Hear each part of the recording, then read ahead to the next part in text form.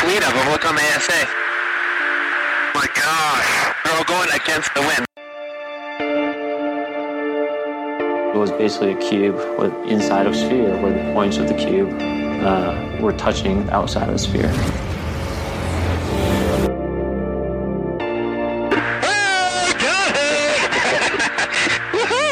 Roger. There's troubleshooting.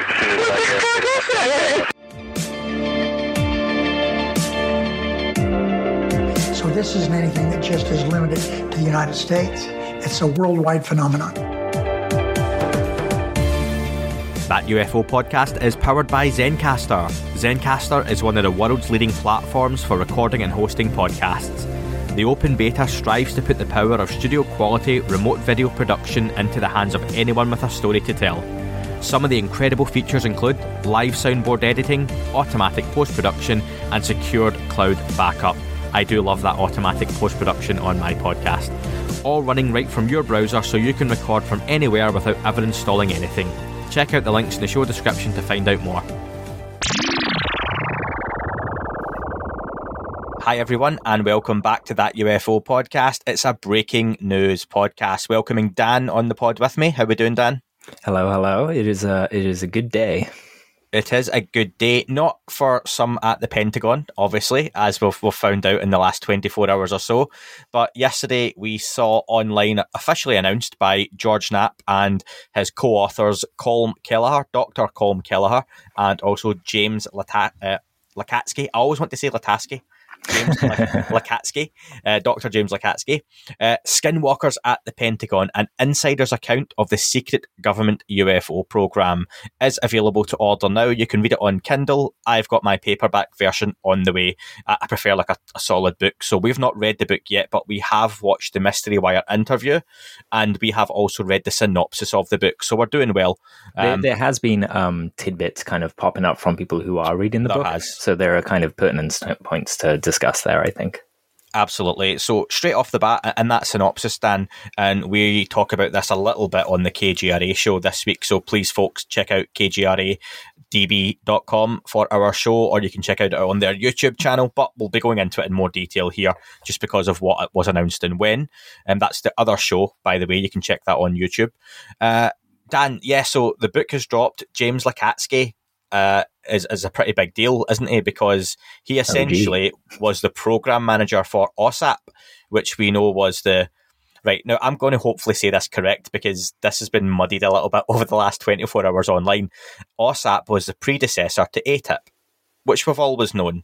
However, as has been mentioned by Lou in the past, that ATIP was a continuation of OSAP. What's the confusion, Dan? Where are people getting mixed up here? And Stephen Greenstreet was posting online and there was a little bit of back and forward between a few names. What's the confusion here with the programs? Sure. So the way that Lakatsky explains it, he says that ATIP was a kind of nickname for OSAP for security reasons. So we essentially have two versions of ATIP. We have the version that they're referring to OSAP and they're using the nickname. And then we have the version of ATIP that was formally situated inside the Pentagon. And that's what, Lou Elizondo was working on. That supposedly was zero funded. They had film to look at. It focused on military encounters, but it's not what received the $22 million in funding. That was OSAP. Cool. So OSAP didn't go away. It was a continuation, and eventually Lou took over the program, and we tend to know that affectionately now as Lou ran ATIP, but essentially OSAP was one and the same thing, wasn't it? I think imagine them kind of like a Hydra. OSAP is the Hydra. People like to call it ATIP. And then at some point, it sprouted another head that lived inside the Pentagon and was very focused. And that's where Lou was. And do you know what? I know people love to get really technical, and it's important people get these details right. Either way, folks, they were government-backed UFO programs. That's what you need to know, and that's what's getting called out here. That's the headline. Don't get bogged down in arguing online about what was OSAP and what was ATIP, because at the end of the day, the government studied and funded and looked at UFOs. That's the headline here, isn't it, Dan? Absolutely. And Lakatsky says that. Point blank. He said it was completely UFO related, which means that Susan Goff fibbed. essentially, when she said that it wasn't. Zero ambiguity from James Lakatsky. He's the guy that started those programs, so someone's got a misrepresentation to answer for, I'd say. I am shocked. I was interested, Dan, that James himself mentioned as part of that they had gathered the largest UFO database in the world, which is currently being used by the US military still. And in one of the tidbits that I saw from the book was that it mentions the UK as well. So it's not just, we've heard about Italian databases, South American databases from Brazil, Argentina, but this sounds like a altogether different beast. It might even be the thing that we've all wanted to find for a long while. The way I've seen someone mention it, was James Lakatsky Lou's boss? No, because Lou worked at I'm going to mess up these acronyms now. OUSDI. So that would be a different department. James Lakatsky was the DIA. Okay. I had seen that being commented on online by someone, and I thought, I don't think they were there at the same time working on that program, were they? So it seems that there was crossover, from what's in the book. Lou was supposedly there at dinners on the ranch, and there's some suggestive sentences about RV ability, remote viewing ability. Sorry, I shouldn't shorten that. Not everyone knows those acronyms. So yeah, it certainly seems that there was some involvement. Whether Lou will open that up about that in his own book, or whether that's a conversation for further down the road, is anyone's guess. I can call that one right now, Dan. I think with reasonable accuracy, that is a conversation for way down the road. Sure. Lou Elizondo will not right now talk about any, and we'll have to still say potential, because until it comes from his mouth, it's still speculation, but speculation with, backing. I mean, it's not a quote in the book, is it? It's prose, so. Yeah, and I'm not saying that it's definitely not happened. I'm sure it has, from the people writing the book and the tone of the book. Maybe if George Knapp comes back on, you can ask Knapp if there's a sourced quote there that maybe he can refer to that proves that point. I won't make it a secret the email is out there, and I've messaged George Knapp, and he knows I want them to come on, and I'm sure everyone else does as well, but we'll see what happens. He's got back to me, which is nice, and the tentative feelers are out there for that, which is good. I've had a few listeners message to say, you have to get these guys on, and I was on that pretty quick, don't worry. But regarding the Lou Elizondo and remote viewing, that will not be a conversation that Lou entertains, because it's a bit of a lose-lose. Because it either muddies the waters in terms of the UFO community as to what Lou's position really is right now, but also from a mainstream media point of view, it just changes every single thing that Lou has said or done. Because from now on, if Lou Elizondo comes out and says, I have entertained, or I've been a remote viewer, it all of a sudden becomes psychic spy headline, Lou Elizondo was a remote viewer, and the headlines and all the questions turn to that. And that's why he himself doesn't talk about any sightings or experiences. And that's why he doesn't talk about remote viewing and keeps very much his opinion out of this. He tries to keep it based on the conversation. And I respect that and get that. Listen, I would love to sit and interview Lou and speak to him about his own experiences, his sightings. Was he a psychic spy? What has he remote viewed? That would be great. It's not going to happen anytime in the near future, because it would totally change the course of what's happening. And I think I'd agree with that. Yeah, we're on some nice kind of, it's like crossing a rough river, right? And we kind of have these nice little safe spots we can stand in, and our steps have to be purposeful. And well, I think of the Lou's analogy of feeding someone nutritious food too fast. Even that will kill them, Yeah, slow and steady wins the race, I think, on this one, folks. So when it comes to Lou Part 2 for that question and answer show, it's one that I'm sure there's a way to phrase the question that you might get a little bit of a response, but it's also, I reckon, time that would be better invested elsewhere in different conversations. But we'll see when that time comes. But that'll be an interesting one, no doubt, anyway. Tonight, as this is released at midnight on the 13th of October, or would that be the midnight on the 14th UK? I don't know. But basically, this evening, Vinnie Adams of Disclosure Team, one of our colleagues at UAP Media UK, is interviewing Lou. That conversation has been booked for a while and is largely going to be based on the artificial intelligence program that Lou is looking at developing and bringing out as part of conversations they've had previously. But I'm sure it will come up at some point within that conversation anyway. Dan is moderating the chat for that one, aren't you, Dan? So you'll be about. Yeah, I'll be about to kind of try and augment things, and you know, if anyone kicks off about not talking about remote viewing, we can soothe them. Yeah. But so listen, anyway, there was a lot of good stuff within the interview that Mystery Wire posted with George, James and Colm themselves. Like you mentioned, Dan, ATIP in the Pentagon was not funded. It looked at important military UFO encounters. Again, I think as stuff starts to come out, you can understand more and more why they did not look back at public events. You know, things like the Phoenix Lights and such. It just basically is a look at military encounters, important ones. And I would caveat, I suppose important references how much data was available. And that would be how modern the sensors were, the radar, anything and everything that may have picked this stuff up, which is why we get the stuff from 2004 onwards. It wasn't a public investigation of UAP or UFOs. Not to say that hasn't happened in some way, shape or form, but it's not what these programs were developed for. Would that be fair? Yeah, I think so. There's a few cases that have kind of come up in the book, one of them being the RAF Lakenheath UFO encounter, which is an interesting one. You can actually hear the audio between the pilots as they encountered this object. And it kind of tickled me because we all know the, dude, what the hell is that thing from the Pentagon videos? And in this video, you have a British pilot yelling, I have no idea what that is, as he's flying past it. And I just thought, yep, that's the Blighty version. Yeah, that's the, by Jove, look at that. What? So yeah, you've got that polite British reaction to these things as well.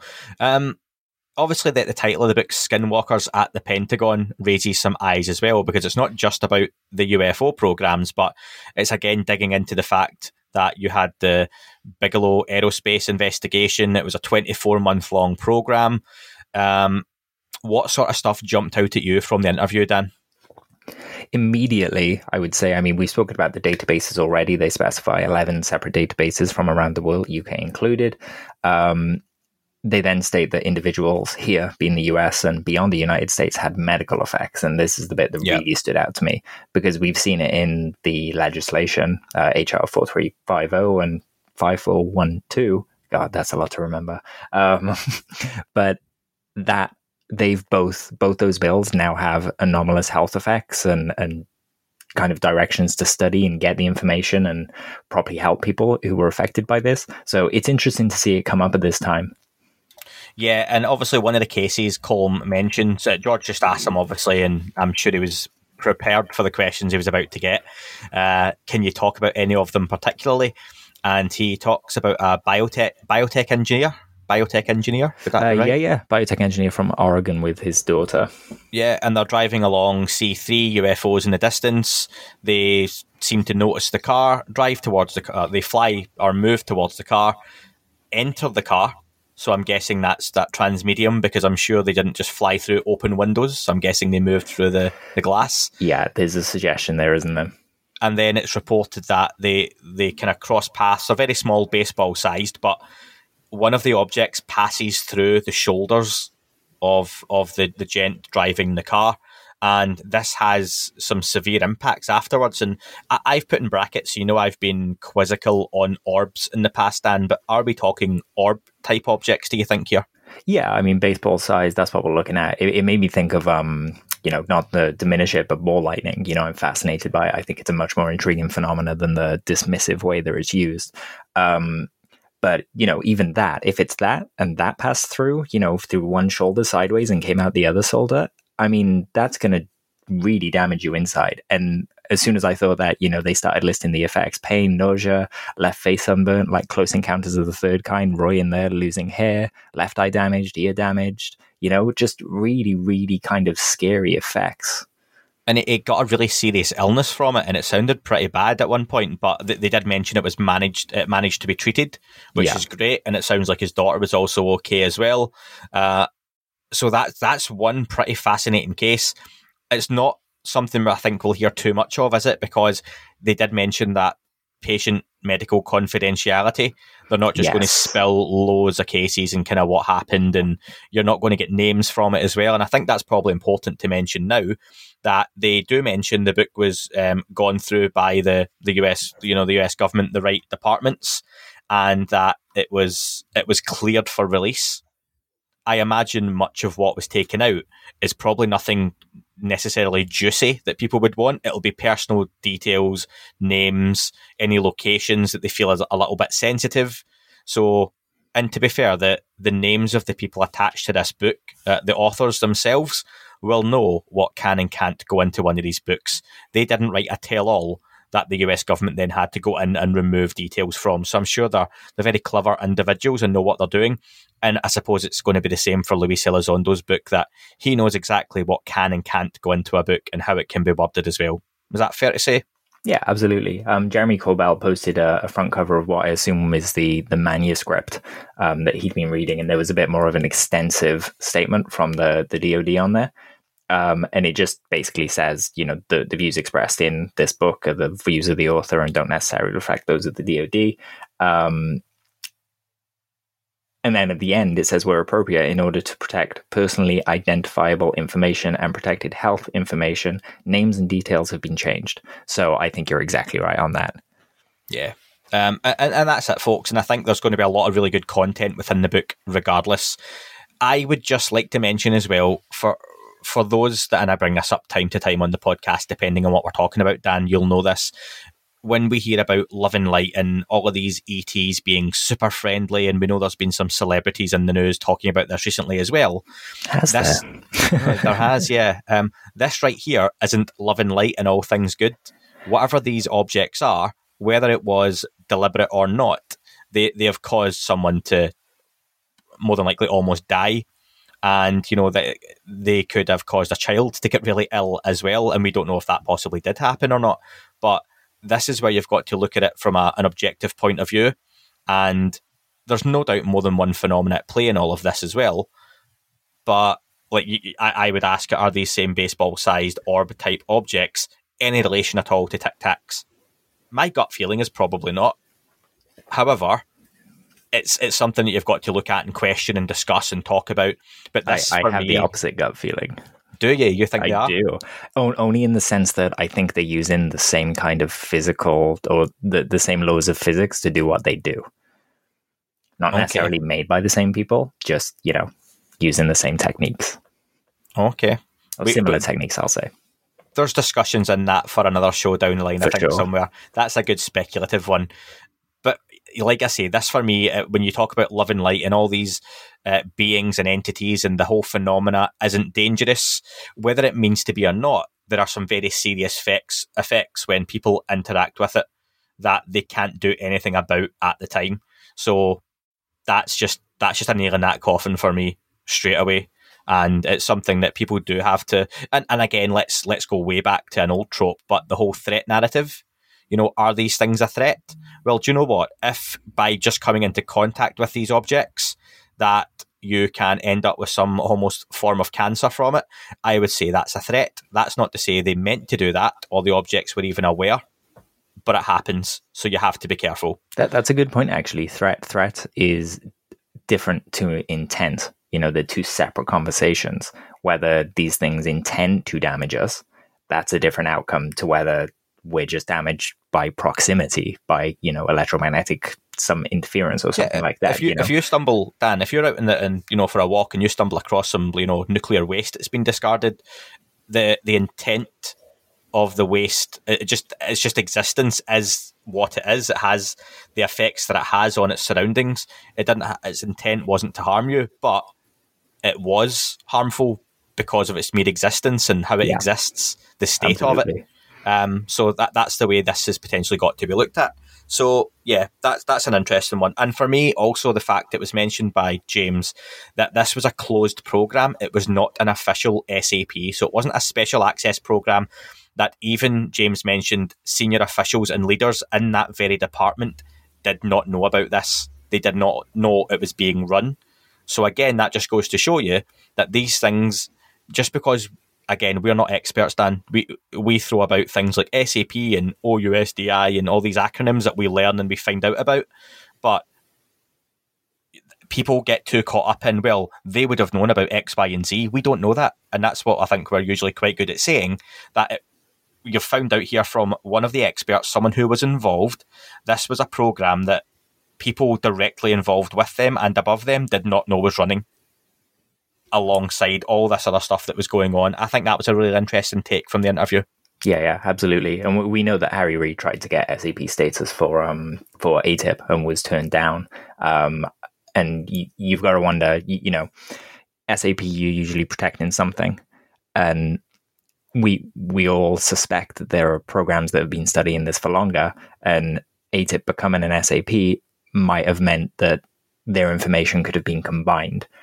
So I guess to say that the secret keepers are being very protective and don't want to play ball on this, but it seems to be changing.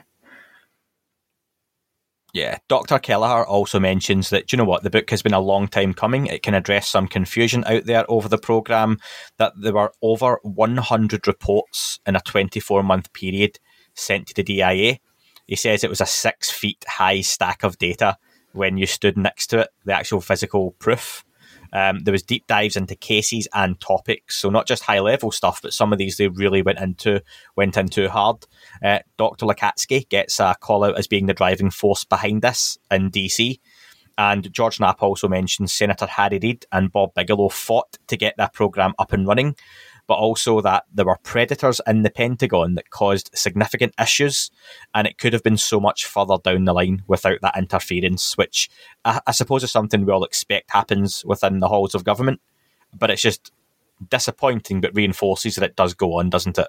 Yeah, absolutely. So something else that comes from what you just said as well, the fact that this book has been prepared for 2 years, I think it was the length of time. In that time, people have given George Knapp a lot of crap, quite frankly, about certain things. And this is one of those moments where you kind of have to realize that he's talking to a lot of people at a lot of times. And it's kind of like your analogy about Tom, having 40 pieces out of a 100-piece jigsaw puzzle and kind of starting to get a good idea. We should stop being hung up on, say, punctuation of the title, for example, and start talking about the content fully. And do you know what? I think we've got to say, to kind of round off the kind of short breaking news, Dan, that we enjoy the speculation as well, don't we? We don't mind the fact there's stuff here that we don't know, we can't see, that still has to be investigated, that may or may not come out. But we enjoy that conversation, and I think a lot of you listening to this enjoy that as well from what we hear in the interactions we have, that if you really go back to why you get involved in this subject in the first place, the stuff that we don't know is as exciting, if not better, than the stuff that we do. And I just love the fact that you've got people like Dr. Lukatsky, Dr. Kelleher and George Knapp working on this sort of material, because do you know what, again, I'm no doubt within their respective fields they face a lot of hardship and ridicule for the work they put in to get this sort of material out to everyone as well. So I would urge people to pick up Skinwalkers at the Pentagon, an insider's account of the secret UFO program. It is free if you have Kindle Unlimited, so you can go and read that right now. You can get it for £7.31, which is no doubt about $10 or $11, or it's £12.45 in paperback. I like a hard copy of a book, and I have picked that one up as well. Once Dan and I have read the book as well, we'll come back and do some reviewing of it too. Dan, and anything you want to add? There will be so many developments by that point as well. I have 110% faith that as of today, Black Vault is sat in his chair filing FOIAs left, right, and center from new information in this. Like everything, answers just raise more questions. People are doing the work. Let's see how this pans out. It's exciting. Absolutely. And I will be asking Paolo Gazzardi, who is one of the heads over at ISAR and Project Titan, about this later on in my interview that will be out next Monday. It'll be out early access on the patreon.com/that UFO podcast, or you can check it out on Apple Premium as well. So keep a lookout for that, folks. Lots still to come out over the next few days. Dan, thanks for joining me at short notice. Thank you. You don't have anything better to do anyway, do you? So it's fine. No, not at all. No editing or anything, no. No editing, no work.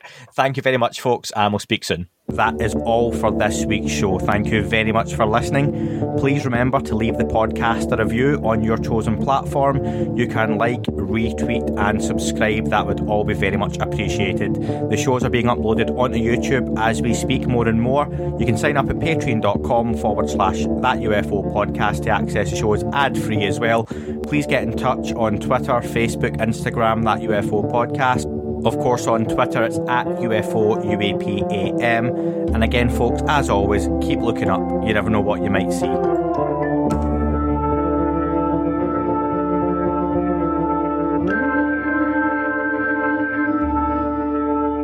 It wasn't a tic-tac and not quite a saucer, more like a hubcap designed by Chaucer, a little Baroque and quite steampunk, like Alice was playing bass for the Parliament of Folk. The little fucker hovered right outside of my window, and when I shoved out the screen, he made it an issue. I don't think he expected me to see his ass, but I'd had some champagne and smoked a little grass.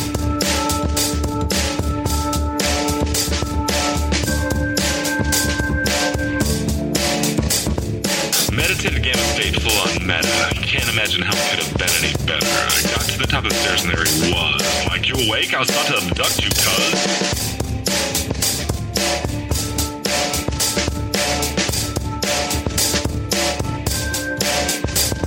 I jumped back and nearly kissed myself, and I climbed out the window after the elf, and I woke up in my bed and there was something on my head and everything was weird and everything was red. And I called out to my boys. They thought this was noise. They thought it was a dream. They thought it was my toys. They thought it was my problems, and they think I should seek therapy, and I don't know what to do because it doesn't really scare me.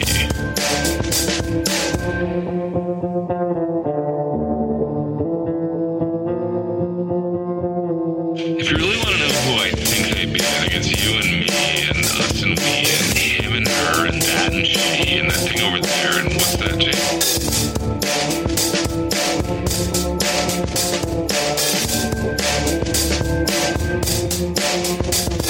But for being serious, open your mind, consider your heart, consider time, consider your space, consider your lies, consider your life,